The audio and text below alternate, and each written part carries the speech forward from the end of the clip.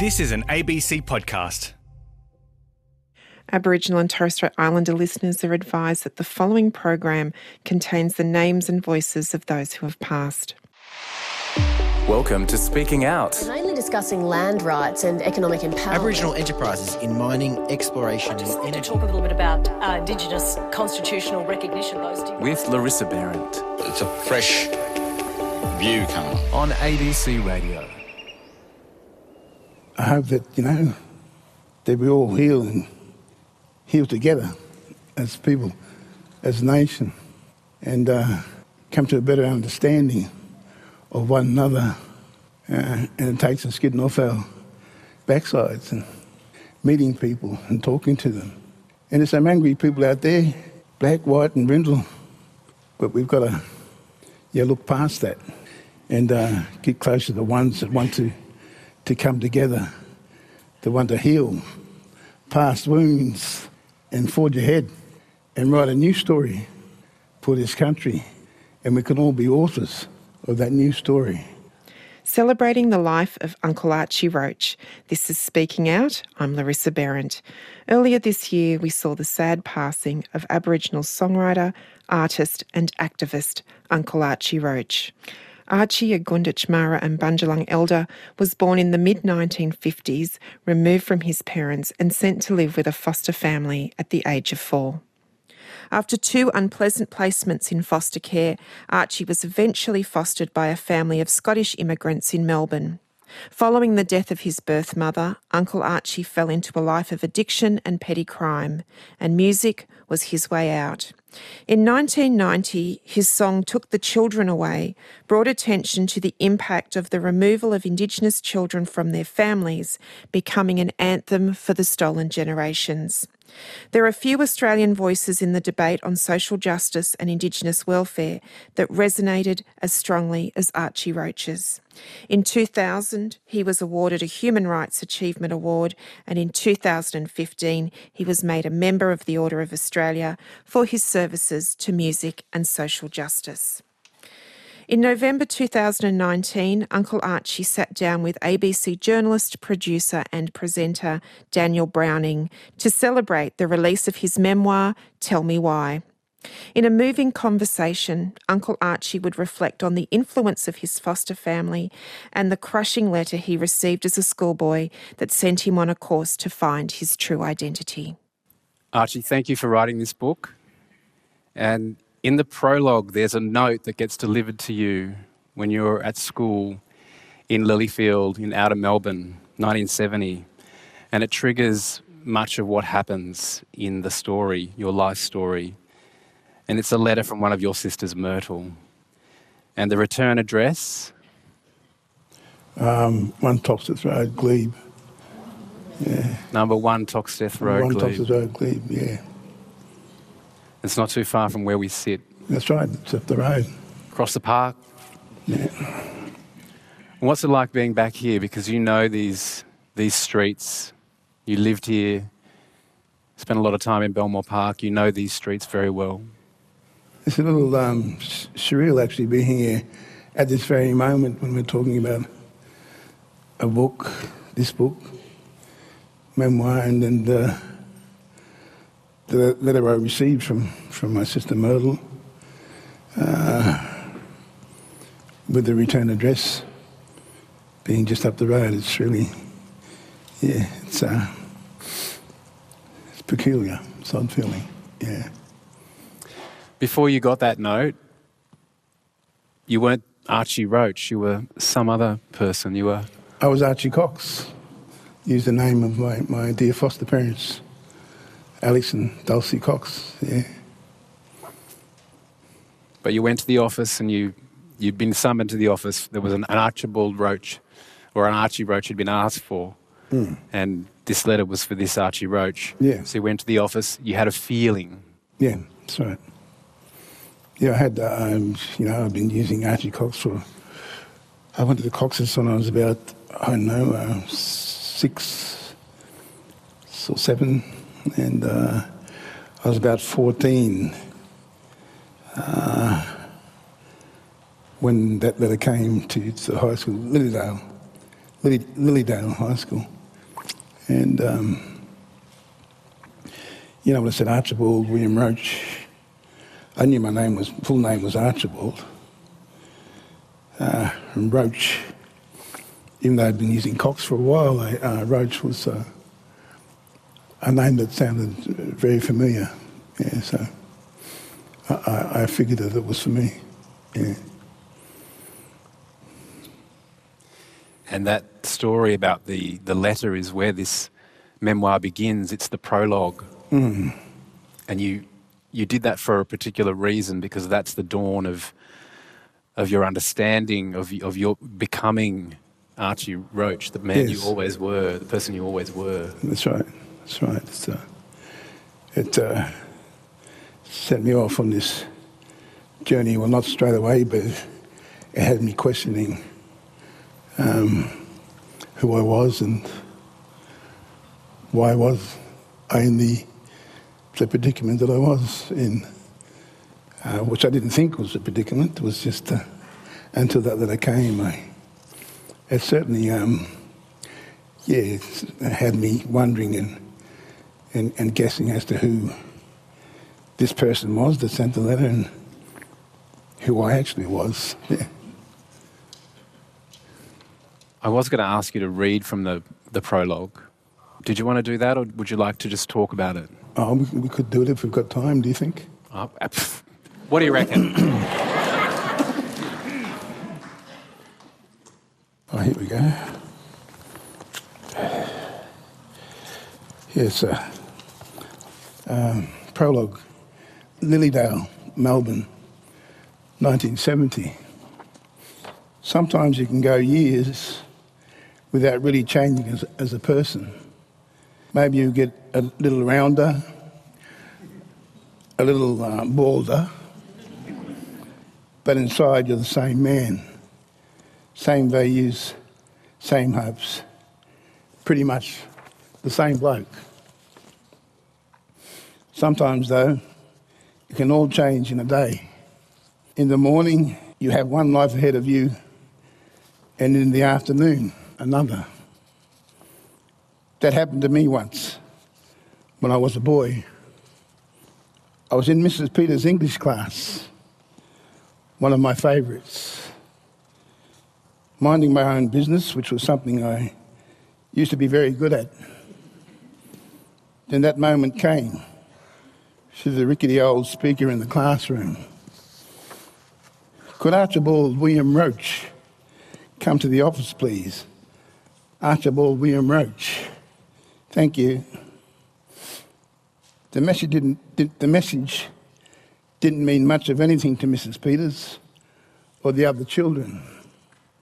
There was no Archibald William Roach at the school, but it had me squirming around in my seat like it was a stove. Archie Cox had been my name for as long as I could remember, or so I thought.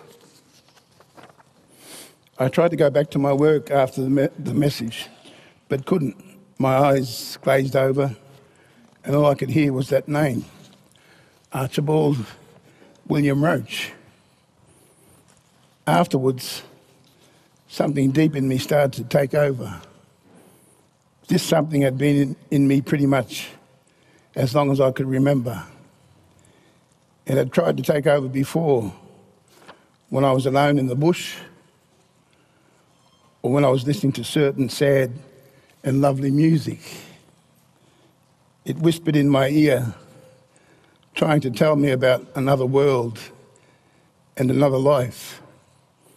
I was usually good at ignoring those whispers, but on this day I couldn't. I wanted to stay in my seat and finish my day, live Archie Cox's life. I think that message is for me, I said, standing.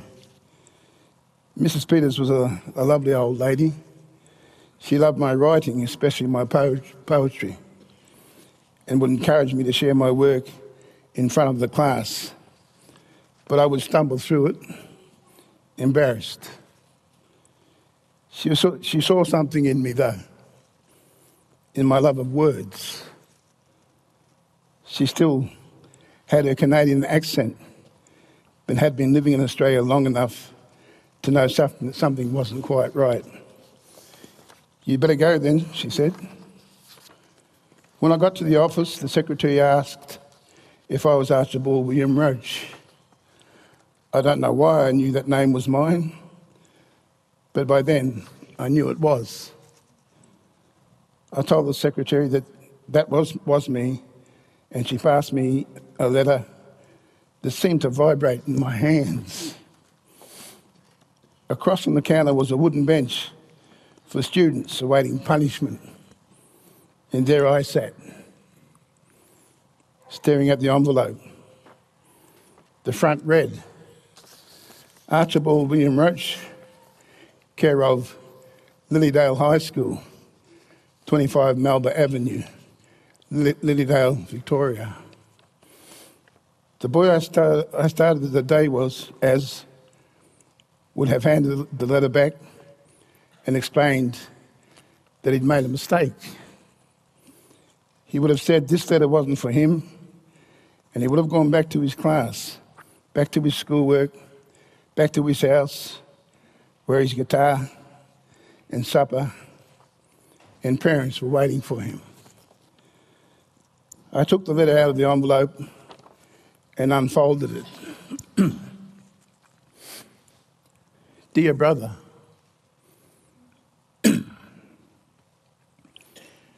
dear brother,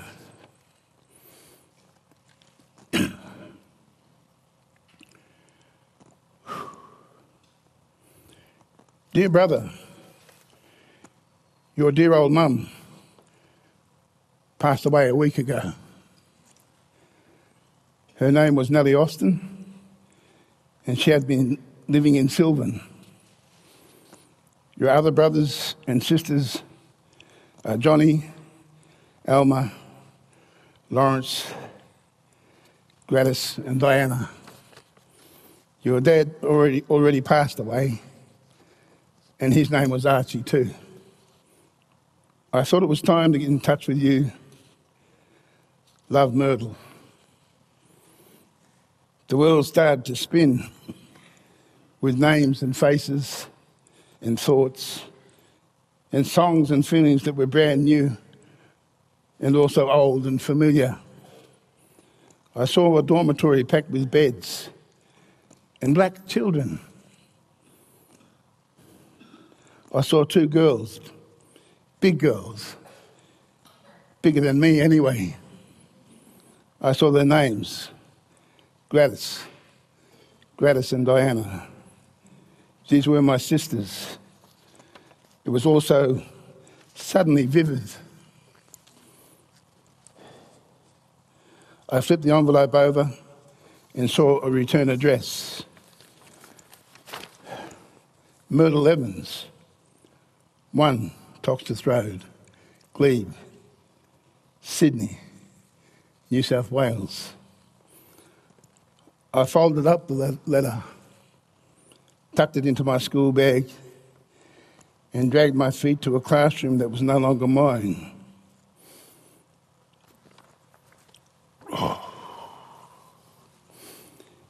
In Archie Cox's favourite class, I stared past his essay and thought of my dead mother. I thought about my father too, also dead. I thought of the brothers and sisters I knew nothing of, and about my name. I thought about Toxteth Road, Glebe, Sydney. "Is everything all right, Archie?" Mrs. Peter asked quietly. It took me a little while to reply. "I'm not sure." I reckon that was the last thing Archie Cox ever said.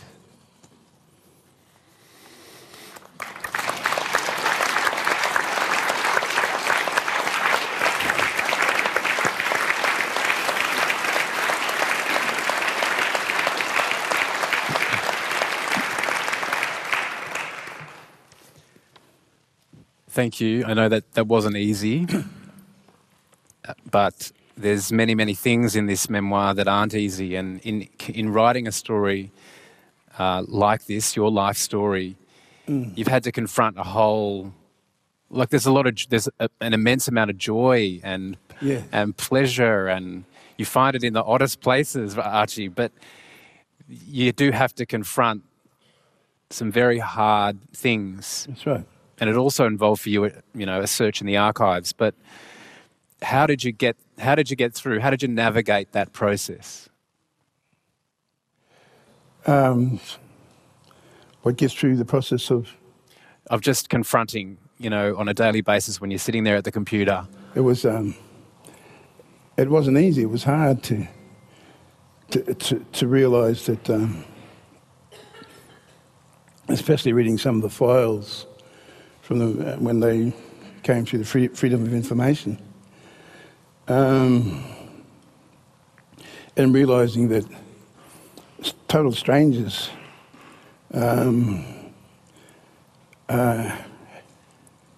had control or determined where I should live, who I should be with, and just not to I was secluded. I was secluded from Aboriginal people. There was no other Aboriginal people than where I was sent and where I lived in. So there was nobody else I could compare myself to or with. So I just. So it took me back to those times, and it took me back to the time when I just thought I was just like, because I lived in the place where, with the Coxes, my foster parents, it was a lot of new Australians, we used to call them back then, new Australians. And some people call them refugees today. But they were new Australians, Italian, Greek, Dutch, all sorts of people that became the workforce, that built a lot of the cities and or worked. And so, I was a bit darker than a lot of the Greek and Italian kids. And it just seemed normal. So,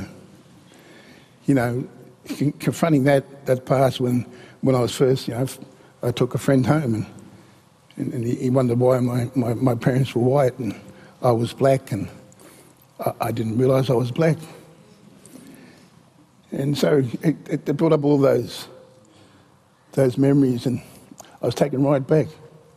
But yeah, to get through, to navigate, through that process of writing or getting the book, the memoir through was, it was confronting, but it was also healing as well, yeah. There is a searching and a question and a quest to understand why that's at the heart of this memoir. And I think you actually answer it for yourself through searching your soul. But can you tell me about the title, Tell Me Why? Well, it's a song I originally wrote, first about my mother and father, Nellie Austin and old Archie Roach. When we were taken away as children, I'm sure they had a great love for each other in the beginning, but when we were taken away as children, they I don't know, they just seemed to drift apart. It was like, the children were that glue that held everything together.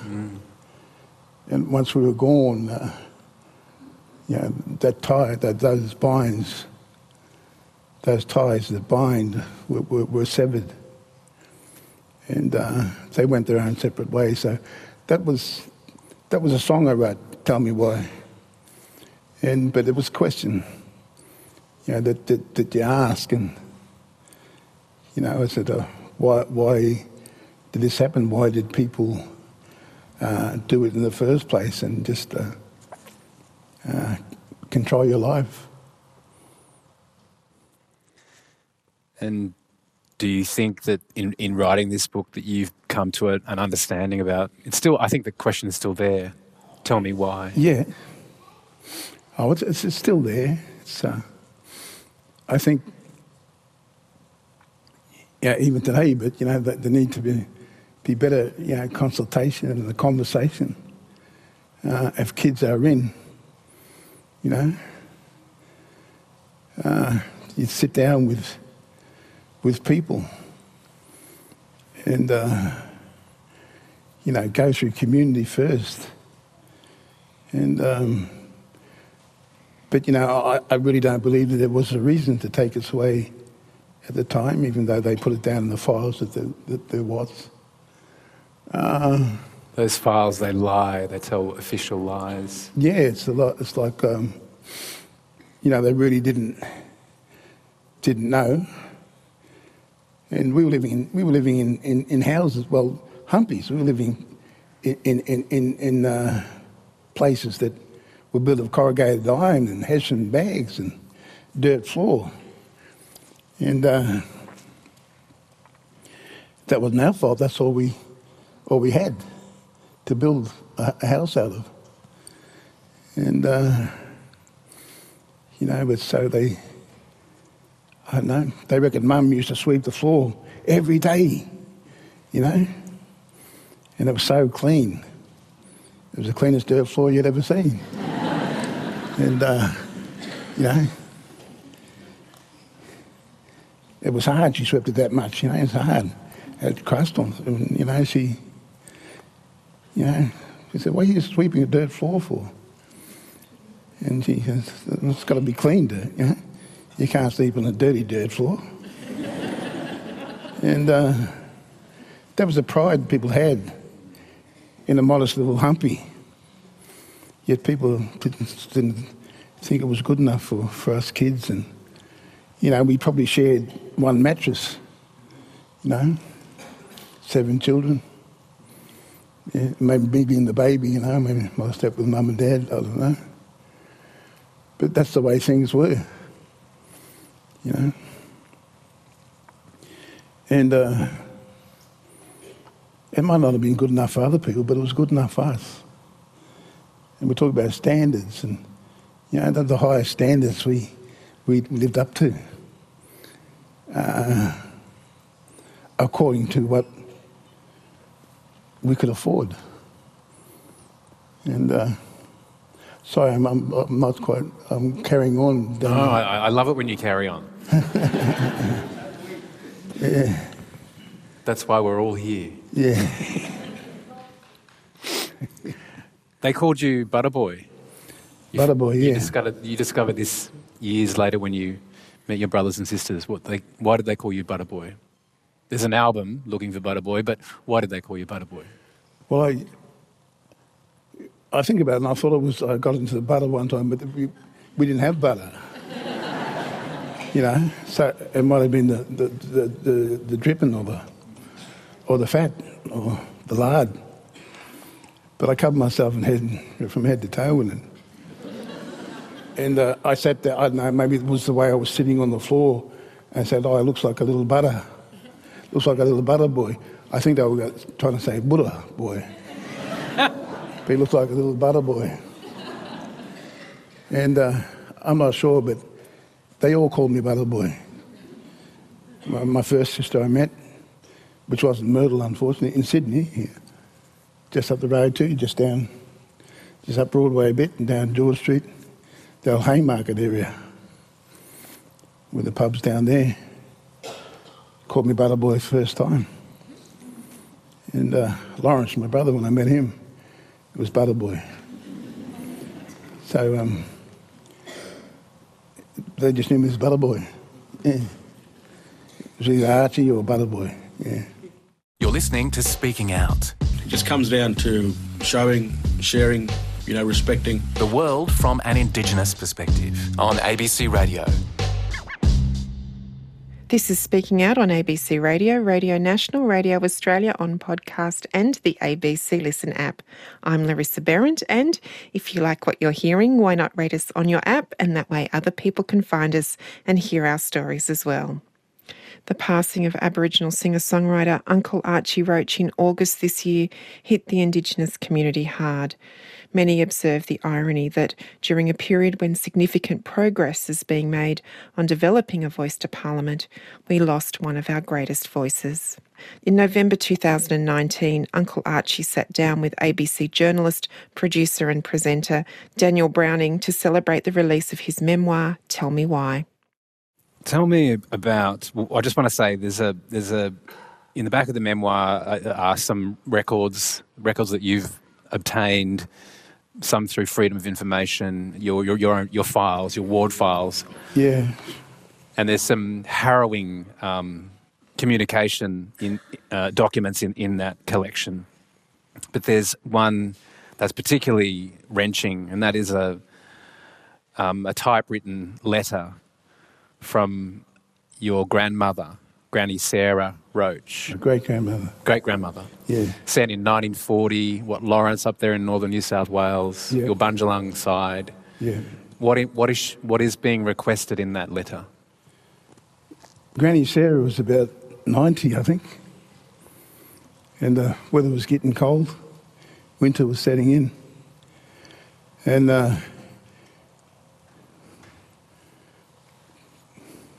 poor Granny, she only had one blanket. So she asked the authorities, or the police actually, if they could get in touch with relevant people so she could get 2 more blankets, just so she could see the winter through. Yeah, I thought that was sad. Yeah. And we don't know, there's no postscript. We don't know if grandmother, Granny Sarah Roach, ever got those extra blankets for that winter in 1940. No, we don't know, but I certainly hope that she did. I hope so too. Yeah. Now, you've written this book, and of course, over a long music career, we've had snippets of your story in your songs. Yeah. But you chose at this point now to write to write your life story. Why did you decide that this story needed to be written down sequentially rather than in a song or an album? Why did you want to write? Why did you decide to write this memoir? I think it was time, and of course Jill Shelton, my manager. I thought it was time that we sat down and wrote a book, put it down in a book. Like I say, I tell stories and about parts of my life. There was actually one thing that I was able to bring up in this book that I wasn't able to talk about on stage. And it was strange that doing it, recounting stories and putting them down in the book, I found the strength or the capacity to be able to tell that story about the second family that I was with. And I always said from stage, I'm not ready to talk about the second foster family I was with. And I remember saying that I don't know if I ever will be. Yet I found that not so much easy, but I could do it in this book. In fact, it's Mum Dulcie Cox who writes something very prophetic about you in a letter to a social worker in 1962. She says this: I guess Archie will reach the top in whatever he chooses to do. Yeah. She had faith in you. She did. And she always encouraged me to do whatever was to write, because I love to write poetry, stories. And she always encouraged me in anything, well, everything that I did or I tried. Yeah, she's a great lady. What I can say about this book, Archie, is that when I read it, I had absolutely no doubt. I could hear your voice in my ear. It was like an audio book that you hadn't recorded in my mind. And that's what's that's why I refer to this as the most authentic memoir I've ever read, because I know that that's your voice. I know that's you talking to me. And it's unfiltered. It's Archie Roach. Maybe it's because I know your voice so well, but it is one of the most authentic books I've ever read. And I just wanted you to know that it resonates, that you really leap off every page. I'm not just saying that like a blurb. And I thought I knew about your life, having interviewed you a few times, but I didn't know the half of it. Tell me though about there's a love story in this memoir, of course, an unforgettable love story. Can you tell me about the first time you saw Auntie Ruby Hunter, and you're in the People's Palace there in Adelaide? Yeah. I'd ended up in Adelaide after picking grapes in Mildura, Victoria. And I was one old bloke put me up or helped me get a place to stay at the People's Palace. People's Palace, they were places run by the Salvation Army.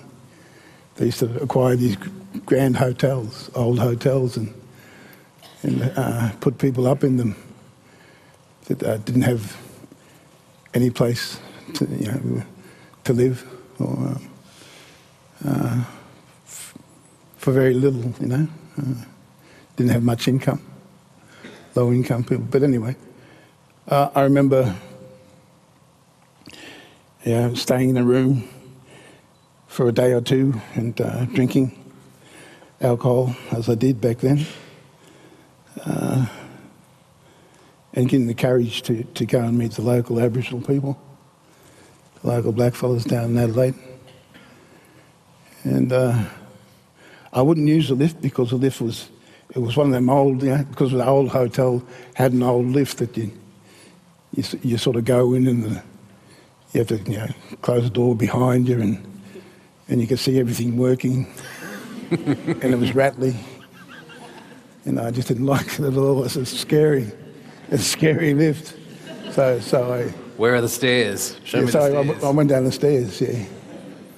And when I one morning I finished off a drink, flagging, and so I said, I think I'll meet the local blackfellas today.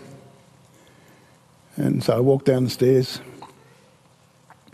and as I got down to the bottom of the stairs in the foyer, I was just about to walk out the door, and the lift opened, and 3 people got out. 2 older people, a man and a woman, and this younger woman, and she had a blue dress on and come just up to her knees or just a little bit above her knees, some white socks, black shoes, a white cardigan, and big brown eyes. And I thought she was rather pretty. And I asked the man that was part of her, that was with her, and the other woman, I asked him where the local Aboriginal people, blackfellas, drink and hang out. And before he could say anything, this younger woman, she just came and said, you want to know where the local blackfellas hang out, do you? I go, yeah. Yeah, well, just follow me. So we did, and we walked out of the People's Palace and ended up meeting the local people, yeah. You say it was like a movie. And that was Ruby Hunter. But it was like a movie in the song. It was like a movie in the song, yeah. First time I met Ruby, it was like a movie. And so I was walking down the stairs. Yeah. And this book we're running out of time, but we actually want to hear you sing.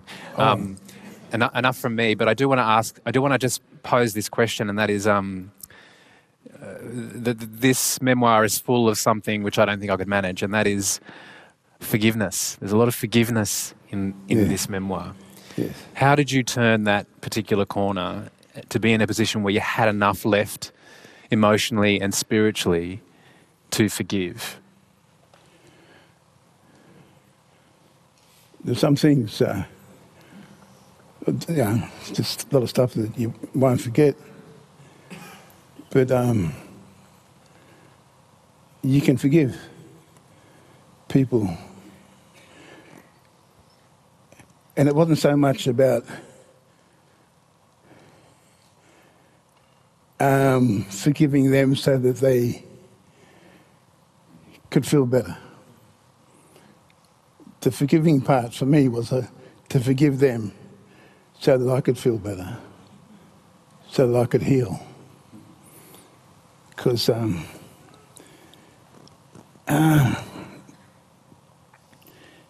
but it helped me, friends, good friends, music was a way to express myself and to talk about things or to bring up things that were in the past. I get drunk and a negative way of dealing with it, negative way of trying to process the pain and the trauma through alcohol, and getting into fights and hurting yourself and trying to hurt other people is just no good. So I found out after I stopped drinking and that certainly wasn't the way to go, and to be a bit kinder to myself and so yeah, like I said in the first place, Daniel, it was about me getting better and healing, the forgiveness part. I couldn't hold on to that. And people, I know that we know the place that the road that's paved with good intentions leads you to, but people thought that they were doing the right thing, even though it wasn't. And so I just let that go. I said, fair enough. I can forgive you for that. You misguided attempts at trying to, save the Aboriginal people from themselves. And there was an interesting thing though, Daniel. I said, I just mentioned this. There was a song I wrote about a young bloke by the name of Louis St. John Johnson who got murdered in Perth by a carload of white boys because he was black. But his adopted mother said to me, he said, we tried to save Louis from the misery of his people, yet we couldn't save him from the misery of mine.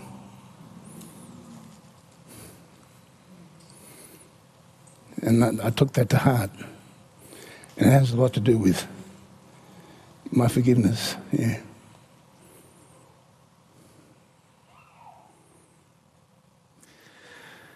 There's something that's implicit in all your songs, and that's hope. Because and in this book as well, because in order to create, what we are actually doing is it's hope manifests, isn't it? It's like, yeah. I'm doing this because I have hope. Yes, so. What do you hope for your children, your grandchildren, and what do you hope for this country? I'm the best. I hope that, that we all heal together as people, as a nation, and come to a better understanding of one another. And it takes us getting off our backsides and meeting people and talking to them. And there's some angry people out there, black, white and brindle, but we've got to look past that and get closer to the ones that want to come together, that want to heal past wounds, and forge ahead and write a new story for this country. And we can all be authors of that new story where we can heal past wounds together. And it'll take a little while, but we can start. And that's what I hope for for this country, for my grandchildren, my great-grandchildren, that they're living in the most beautiful country on this earth, Australia. It's a beautiful country, And I believe that, there's a lot of good and beautiful people that live in this country. And we need to work towards achieving, achieving that for our children, our grandchildren, so that they can, look back at the past and think, why would they ever do that? Here we are all together. And that's what I hope for anyway. That's what I have for a long time. And believe that we all come from a place that is not too different, that is a similar place. Our beginnings were the exact same place of fire or fireplace. And some people left, some people stayed, some people came back to that place. And, if people realise, retrace their footsteps and come back, to a place of fire where we, understood where we was one people, because all tribes spread out from one,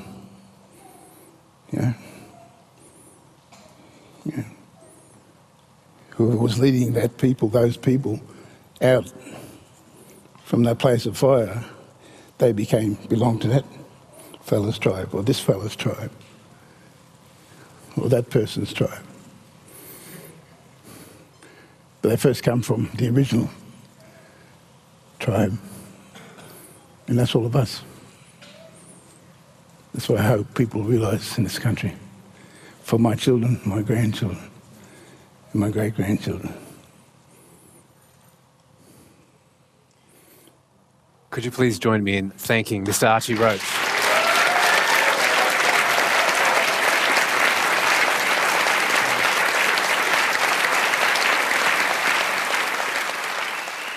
That's Uncle Archie Roach speaking with ABC journalist, producer and presenter Daniel Browning.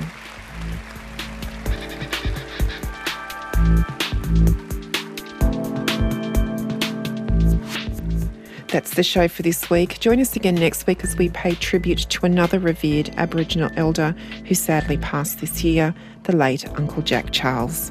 This episode of Speaking Out was produced by Jay McAllister, and you can email the program speakingout@abc.net.au and find us on social media via ABC Indigenous. I'm Larissa Behrendt.